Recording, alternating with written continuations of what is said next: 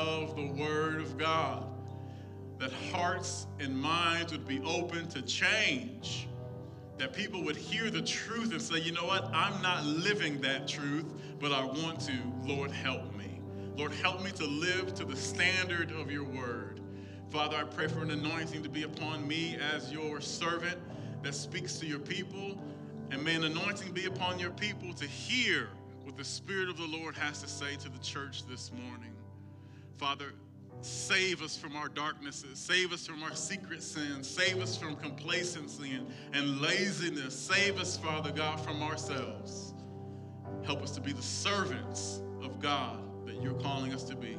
And we pray this in Jesus' name. Church, you say amen. Praise the Lord. All right, so we're still in a series called A Servant's Servant.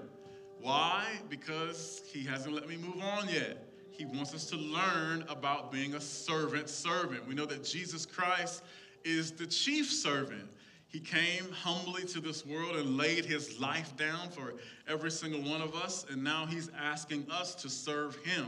But he's not asking us to serve him without power. He's given us power. He's given us authority. He's given us his love. And most importantly, he's given us new life. Church, can you say new life? He has given us new life. It's so much better than the old life. We were slaves to sin. We were bound in sin. But God has given us new life. He has picked us up out of a miry clay and set our feet upon a rock, which is Jesus Christ. And so, servants, have you received his love, his identity, his faith, and his eternal purpose for your life? There's 8 key foundational words you see before you here today. The things that we teach the most is that God has given us new life. And in God, we have his love. We've got an identity that comes from him. We've got faith that comes from him. And we've got a purpose from before the foundation of the world that God has given us each a purpose. And then the way that we live this life is through rest. God speaks to us through revelation. Whether he speaks to us personally or through a man or woman of God, he tells us the truth. And in that truth, there is power. The Holy Spirit empowers the Word of God to become alive in us. And then as we live this life through every situation, God will give us strategies that result in triumph. God helps us to live this life through his Word. And so today we're going to be talking about just that, a servant's life. Love, identity, faith, and eternal purpose. Let's go to Matthew chapter 20, verses 25 through 27. And I want you to hear this truth about being a servant. I feel like sometimes that this world can fill us full with pride, and we'll push away that title of being a servant. But you need to understand the importance of being a servant to God, and not just to God, but to each other as well. In Matthew 20, verse 25, it says, "But Jesus called them together and said, 'You know that the rulers in this world lord it over their people, and officials flaunt their authority over those under them. But among you, it will be different.'" Church, can you say it will be different?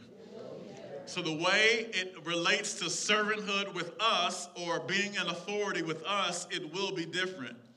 "Whoever wants to be a leader among you must be your servant.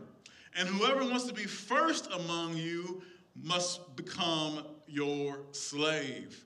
So in the kingdom of God, it's always about going low to be a servant. You've got to humble yourselves before others so that you could be considered to be a leader at all. And the first thing we must realize as it relates to having this servant's life is that you have to know God. How can you serve God if you don't really know God? I pray that you don't come to church week after week and just think that you're learning about God. You have to have a personal relationship with God. In order to serve him, you must know him. Every single one of you that have a secular job, you should know who your boss is. If any of you have ever worked at a company before and you know who the boss was, can you raise your hand? You should know who the boss is at your job, right?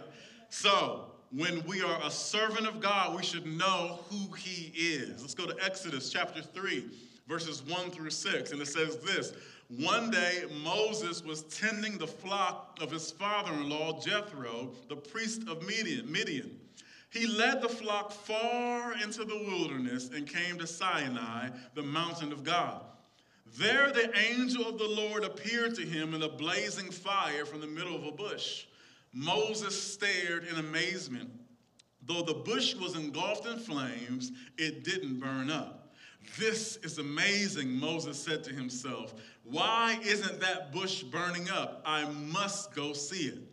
When the Lord saw Moses coming to take a closer look, God called to him from the middle of the bush, Moses, Moses. Here I am, Moses replied. Do not come any closer, the Lord warned. Take off your sandals, for you are standing on holy ground. I am the God of your father, the God of Abraham, the God of Isaac, and the God of Jacob. When Moses heard this, he covered his face because he was afraid to look at God. So what we see in this passage is this, and we all have to have these encounters. Number one, Moses was already serving a purpose. So Moses was already doing something. So whenever God calls someone, they're already active, right? They're already serving some kind of purpose. And sometimes it's related even to what he's going to ask them to do. Sometimes you, even in your careers, you're doing things in the natural where you'll see, well, God will call you to a place of similar authority or similar strategies as it relates to your purpose in his kingdom. Not always, but sometimes. The second thing we see is this, that the Lord appeared or made himself apparent. So before you can ever serve God, you have to know who he is. So he has to appear to you or at least make himself apparent. So I'm not saying that you have to have a vision of God in a burning bush, but at some point you have to have some kind of encounter. Church, can you say encounter? At some point, you have to have some kind of encounter with God to where you know that he is real. How else do you give your life to him if you don't believe that this God is true and real? Otherwise, we're just religious. Otherwise, we're just following the motions of other people who really do know him. You should really pray and ask God and say, God, I want to know you for myself. And at that point, you're able to give yourself to this God who makes himself apparent to you. The next thing we see is that Moses found God's appearance to be amazing. So any of you that really do know God, you know how amazing he is. You know how loving he is. You know how powerful he is. And if you don't, just ask. If you don't, say, Lord, I just want to know about you more. I want to come to know your glory even more. The next thing we find is that Moses came near. So after you begin to know God or God makes himself apparent to you, then you have to begin to start coming near him, desiring to spend more time with him, desiring to learn about him more, desiring to hear him and desiring to speak to him as well. The next thing we see is that the Lord called him after he came near. This is huge, okay? So God did not call Moses until he came near. So some of you might be wondering, well, what is my purpose? And am I even serving God in the way that he desires me to serve him? Am I living my purpose? And we see that Moses did not have his name called until after he came near to God. So church, my question for you this morning is, are you drawing nearer and nearer to God? See, he didn't stand afar as he began to see God present himself to him. He began to draw near. The next thing we see is that the Lord called him by name. So the Lord is going to call you by name. Yes, the pastor speaks for God, but eventually God's going to speak to you himself. Come on, church. I hope you're encountering that. I hope that you're encountering God speaking to you for himself, right? And if you feel like he isn't, then what must happen first? You have to draw near, okay? I hope you're taking notes. If you can say, well, I don't really know when God's speaking to me, or if he does, then the first thing you have to do is draw near. Because what happens when you draw near? The word of God says that if you draw near to him, that he will also draw near to you. To draw near means to leave things behind. To draw near means to make sacrifices to come close to this God. To understand that your husband is not more important than God. That your kids are not more important than God. That your job is not more important than God. You've got to draw near to him for yourself and say, God, I want you more than anything. Then we see that after the Lord called him by name, Moses responded. So church, have you responded to God's voice? Are you listening and are you obeying everything that he tells you to do? The next thing we see here is that God warned him and created a safe boundary between Moses and his own holiness. So he says, you know what? Stay right there, right?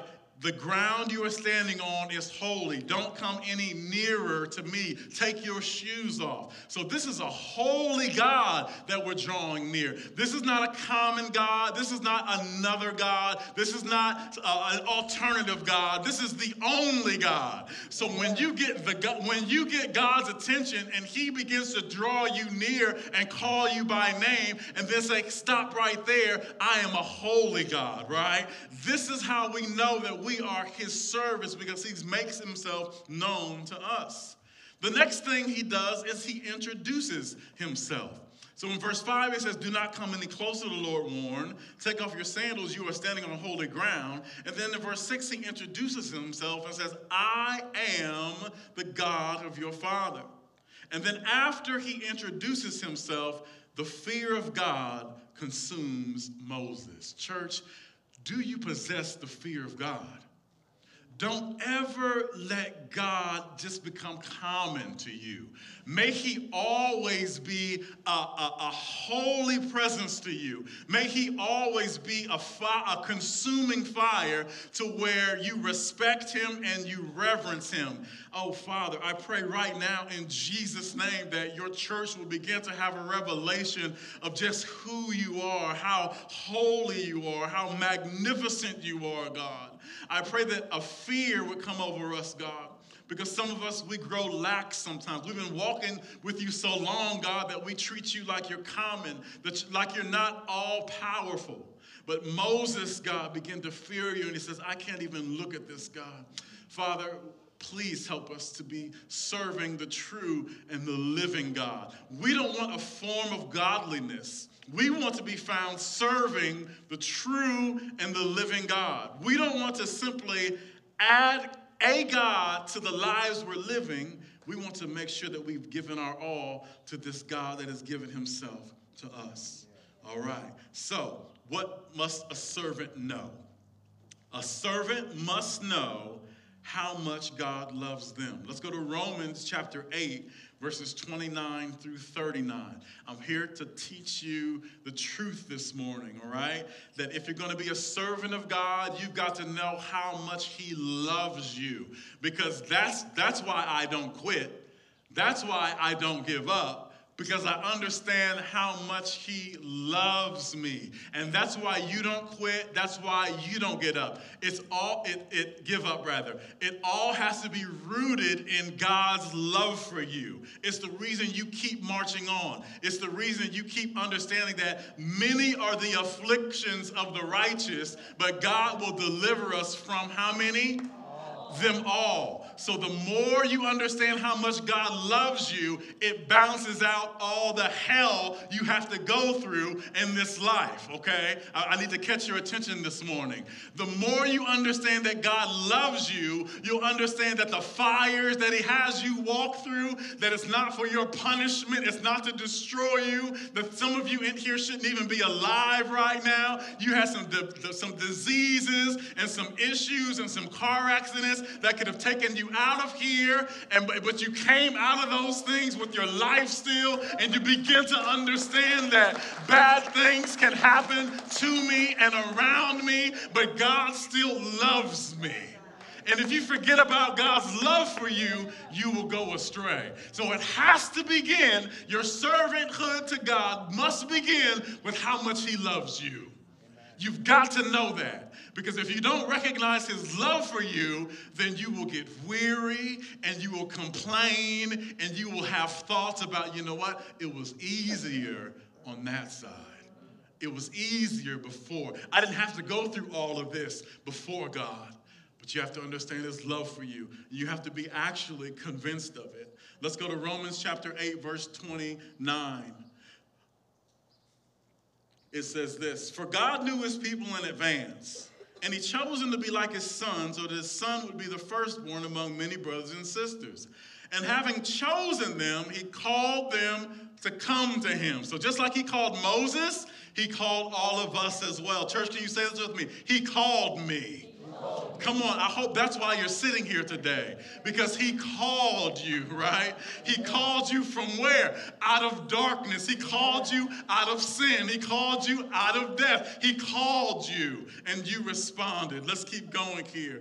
And having called them, he gave them right standing with himself. And having giving them right standing, he gave them his glory. So what that is saying is that he called you out of sin, he called you out of death, and he gave you his righteousness. He says, you know what? I see you as righteous now. I see you as all of your sins being forgiven in this moment.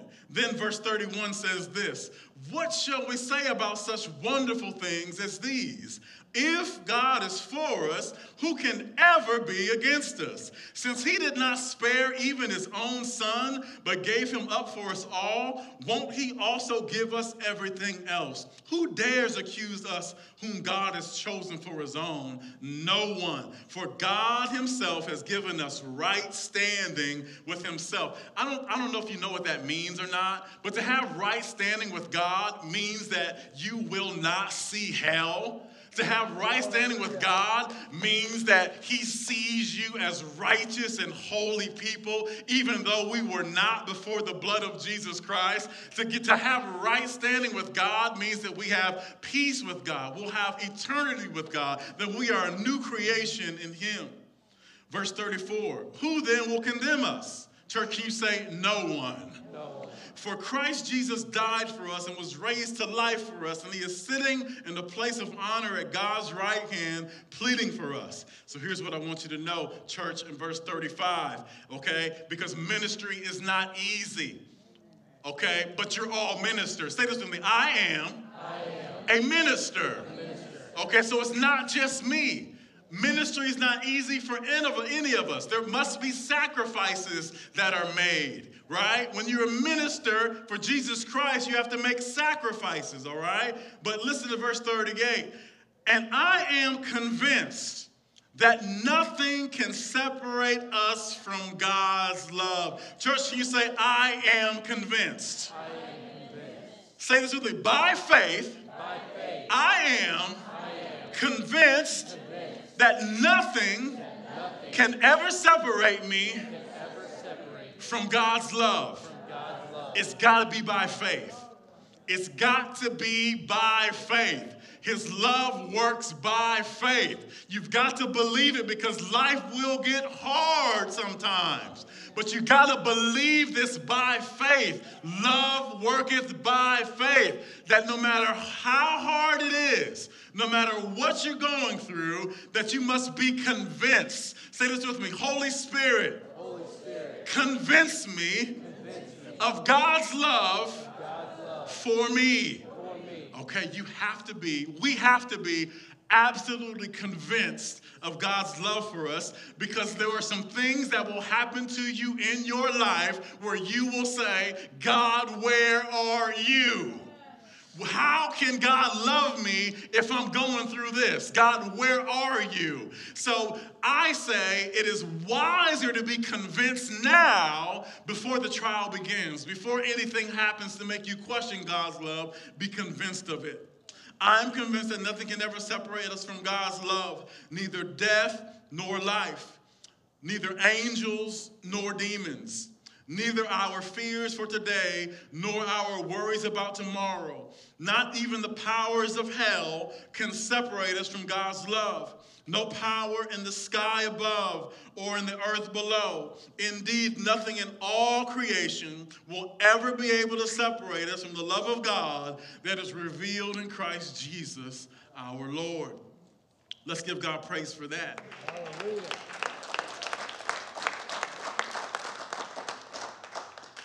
People's love changes, but God's love never changes, right? So we see here that to be a servant of God, to have the life that he desires us to have, a servant's life, that we must first recognize and be convinced that God loves us. And it's easy to clap about that because we know how messy we can be.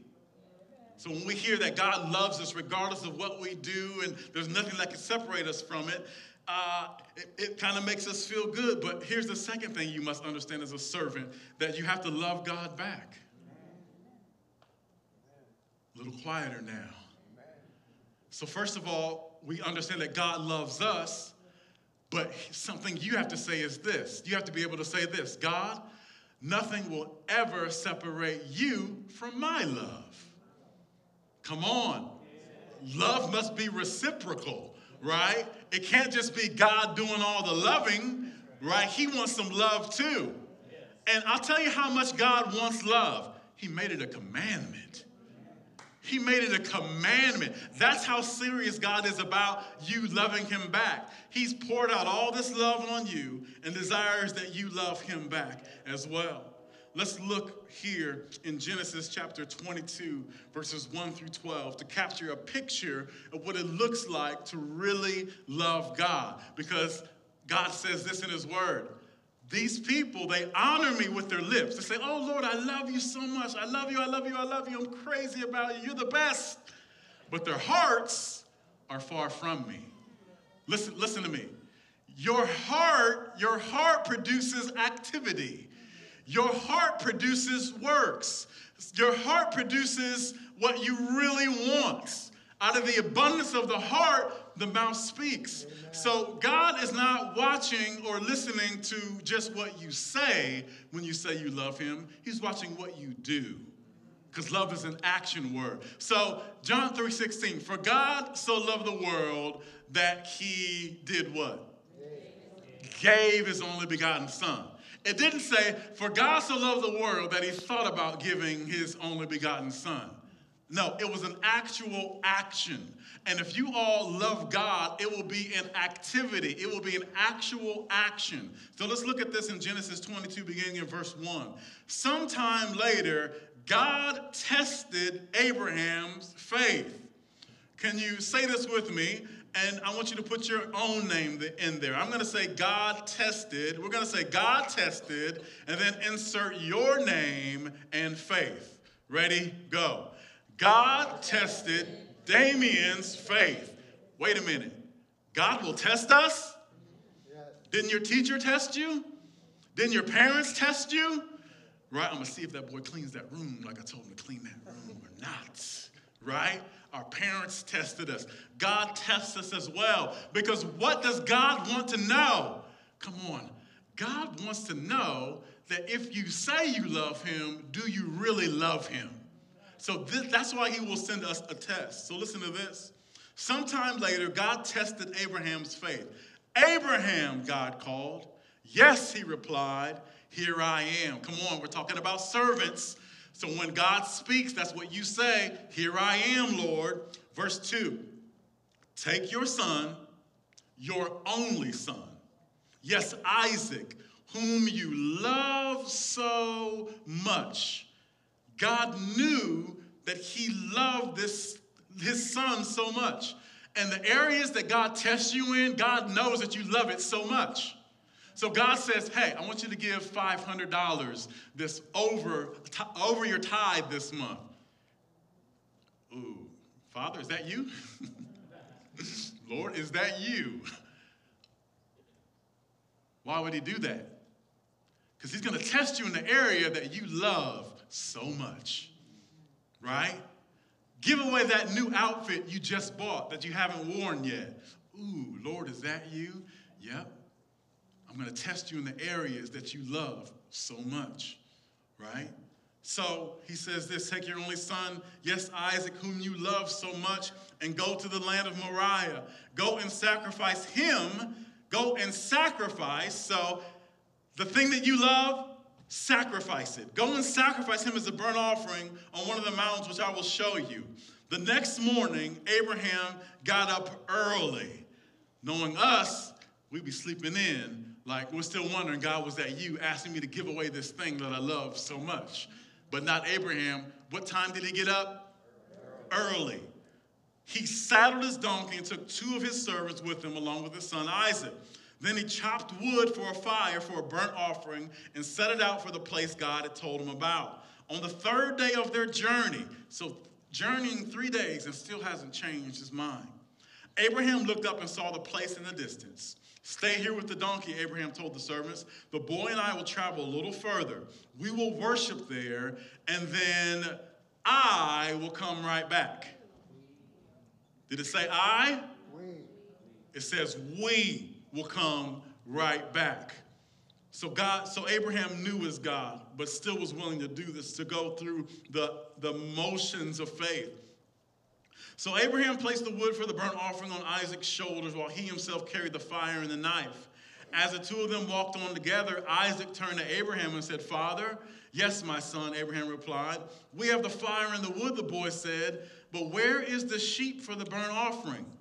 Verse 8, God will provide a sheep for the burnt offering, my son, Abraham answered, and they both walked on together. I want you to learn something in this passage, that whatever God is asking you to sacrifice, he's well able to replace.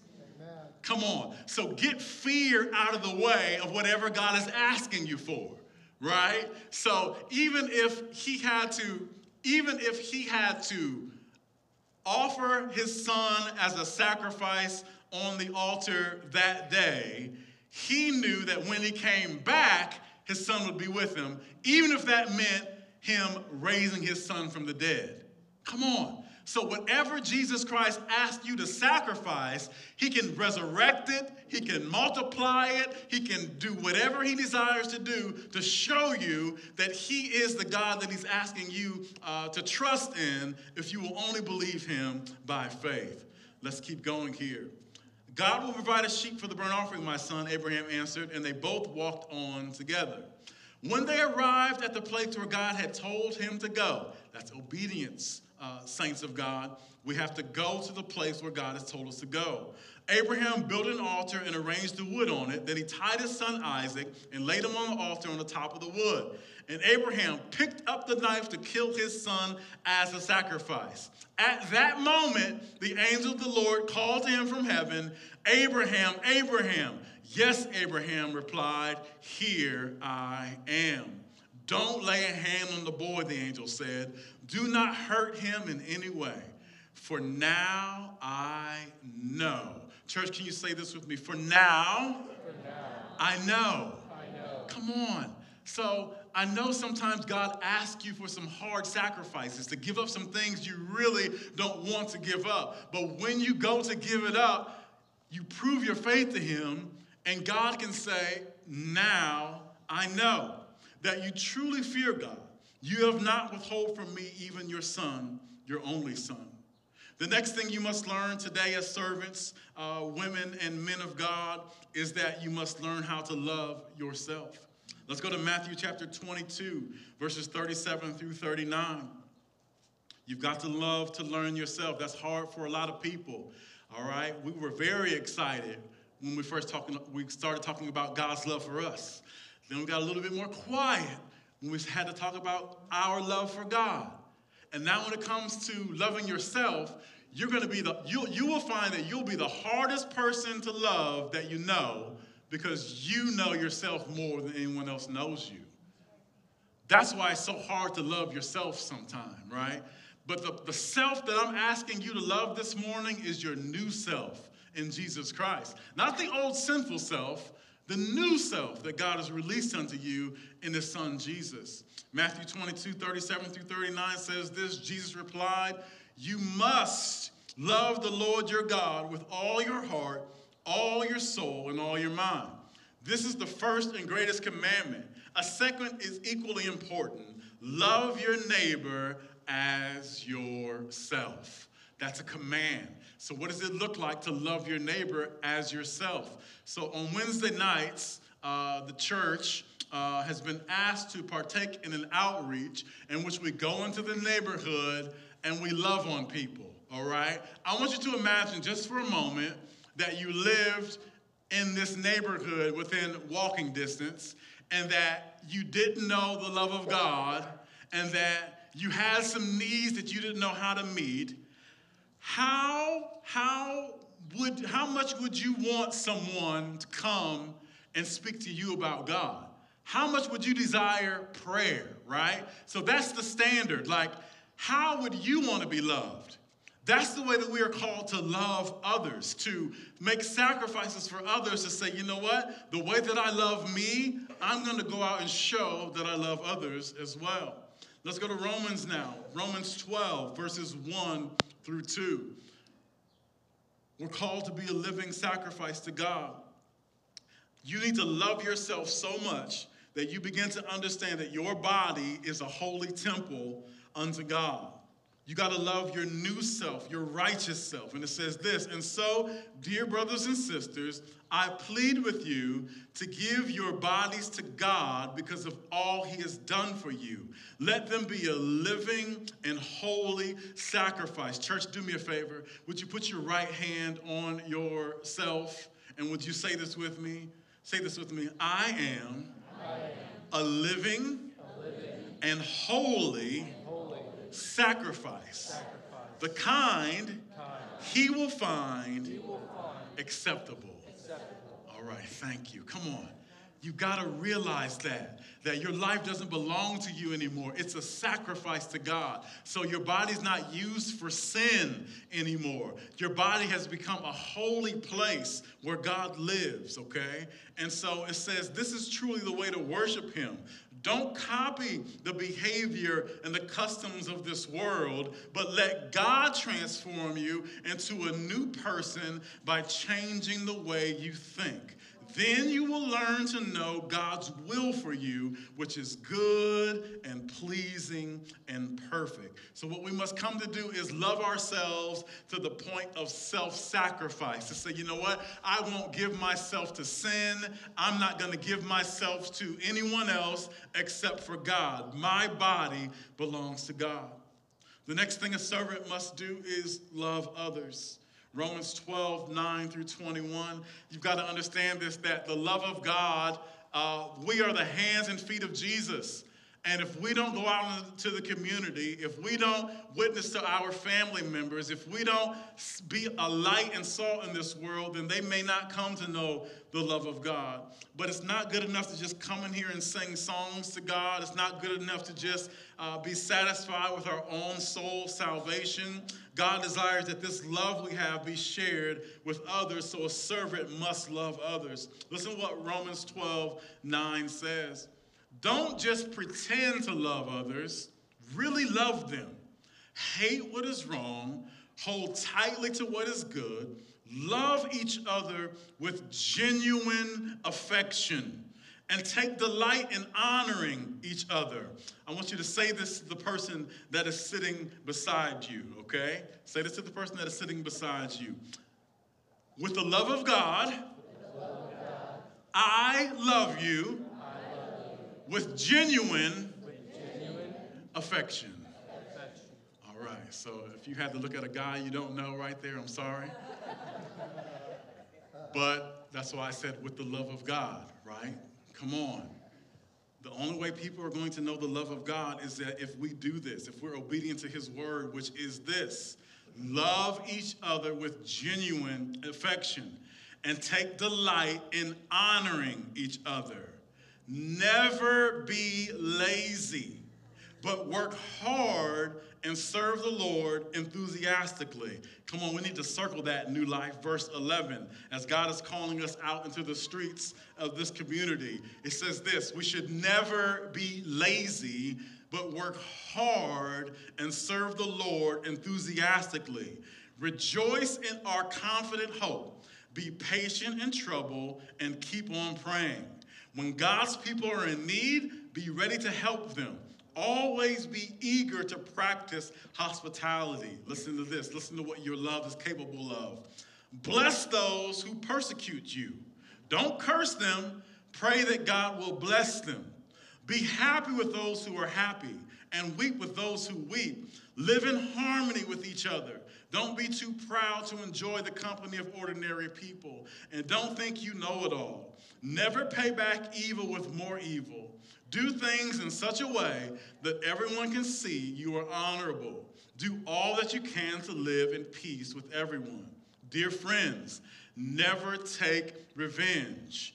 I feel like this is really speaking to somebody right now. You're upset with someone. You're angry with someone, but you need to hear this. Dear friends, never take revenge. Leave that to the righteous anger of God.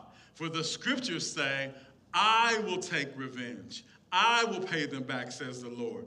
Instead, if your enemies are hungry, feed them. If they are thirsty, give them something to drink. In doing this, you will heap burning coals of shame on their heads. Don't let evil conquer you, but conquer evil by doing good. So, what have we learned in this short sermon this morning? One of the shortest sermons I've ever preached to you, but I know you're excited. Don't smile. I'm looking at you. Don't be that happy, right? But I don't want to hold you too long. There's been some amazing things that happened today, and I thank God for that. But I want you to hear my heart on this part. Before you shut it down, before you shut me off, hear what the Lord is trying to say today. We'll go through the rest of life on next Sunday. But today was all about the love of God. So if you're truly a servant of God, you must know who God is. Because how can you ever love someone you don't know? So the command for you today is to get to know God more. I don't care how long you've known God. There's still way more to God than you can ever imagine. Amen. So I pray that every single one of you will begin to search God more.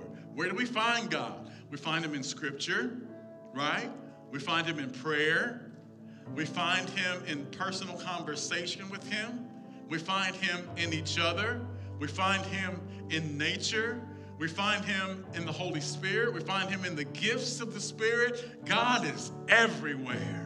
Come on. He is everywhere. So we can't ever say, God, where are you? He is everywhere. So I pray that this week that you will begin to say, God, I desire to know you more. We learned that a servant must know the love of God. I challenge you this. Any trials you're going through right now, any kind of tough circumstances or situations, don't look for the solution first. Don't beat your head on the wall and say, how can I fix this? Or Lord, how are you going to fix this? The first thing I want you to search for is the love of God, right? Because when you search for the love of God, he will give you a peace that surpasses all understanding. See, the Lord stands before you and says, look, do you want to, you can't understand. First of all, you can't understand. Say this with me, I can't understand. So God may never give you understanding about what you're going through, right? So you're saying, God, I don't understand. Why did they have to die? Why was there a divorce? Why did I lose my job? Why is the car not fixed? All these whys, right? Move all of that out of the way. It's a trick of the enemy. It's deception. It's all these things making you think that God doesn't love you, because that's the first and foremost thing that God wants you to know is how much he loves you. So don't go around looking for solutions. Don't go looking for your husband. Don't go looking for the job. The first thing you need to find is the love of God. I want to get my life squared up on how much you love me, God. Because the job might not come tomorrow, and I may go to the doctor next week, and they might say the disease is still there. So I've got to have this one thing in mind. I must be convinced that you love me. So before I open the envelope that tells me if I got the loan approved or not, I've got to be concrete in my understanding about how much God loves me. That's what I want to know more than anything, right? You got to get to that point. I don't care about anything in this world I don't understand. God, I just want to know without a shadow of a doubt. I want to be convinced and persuaded of your love for me. The next thing we must do as servants of God is love him in return. Church, can you say this with me? God, I love you. Easy to say, hard to do. Easy to say, hard to do. Because he says, okay, I'll take that. You love me? All right, I'll take that. But I got to say this to you. If you love me, obey my commandments. If you love me, do what I say. If you love me, don't call me Lord and then don't do what I ask you to do. So as servants of God, we must do what he says. And even to the point that we have to be obedient to those that have positions of leadership over us, whether it be at our secular job, as long as they're not asking us to do something unrighteous, or whether it be within the church, that if the pastor speaks, if a minister speaks and say, thus saith the Lord, let's do this. Come on, let's go, let's do this. Then you got to say, because I love God, and this man or woman speaks for God, and I have a witness to this because I'm supposed to test the Spirit by the Spirit. I really feel like this is God saying do this, and so God, since it's you and I love you, I'm going to obey. It has to come from obedience. Listen to me, church. Forget about your feelings. You're never going to feel like being obedient if you're living by the flesh. Your flesh will never feel like serving God. But you've got to have a heart for God that says, you know what? God, I'm tired. God, this is my only son. But because you ask, I'm going to give him to you because I love you. The second to last thing that I taught you today was that you got to love yourself. You got to love yourself so much that you won't give yourself to sin anymore. You got to love yourself so much that you say, Lord, my body belongs to you, and I love the new me. Church, can you say this with me? I love the new me. Come on. I hate the old me. How many hate the old version of you, right? Woo! Busted, disgusted, rusty, musty, crusty. I'm sorry, I'm talking about me. But this new me, wow, I'm crazy about this new me. Come on, church, you got to learn how to say this. Say this with me. I really love the new me. Come on, you got to learn how to love the new you that Christ has made you to be, right? Because you're not the same. You're a new creation in Jesus Christ. It's okay to love you now. The old version of you is dead and gone, crucified with Christ. But this new you is worth loving because God loves you. And then finally, as you stand at your feet, let's be reminded that we're called to love each other. This means the unlovable. This means those who we feel like don't deserve to be loved. This means those who are homeless, those who live in this neighborhood, those who live in your neighborhood. Love is an action word. Please, don't just let your neighbors see you go to church, but not be the church, but not be loving, not be tender, not be kind. I hope you're not known in your neighborhood as the mean one. I hope that you're not known in your neighborhood as the one that the kids are like, don't step on their grass, don't step on his grass. I hope you're not the one in the neighborhood that if someone gets a new football and it lands in your yard, it's just going to stay there, right? That they're scared to knock on the door and say, hey, our ball went over the fence. Can we come get it? You should be known in your neighborhood as the most loving person on the block, the kindest person on the block, right? Because the Bible says that we are a city that is set up on a hill that cannot be hid. I know that people can be irritating. I know that they can get on your nerves, but you got to love them anyway, because God can say the same thing about us, that we can be irritating, we can be impatient, we can be ungrateful, but he still loved us. Father, I have given them your word this morning. Servants are to have life in you. Love. Next week we'll talk about identity, faith, and eternal purpose. Father, I confess my faults before all this congregation that you've given me. I repent of my frustrations, God. I've been looking more to them than to you, and Lord, I am sorry.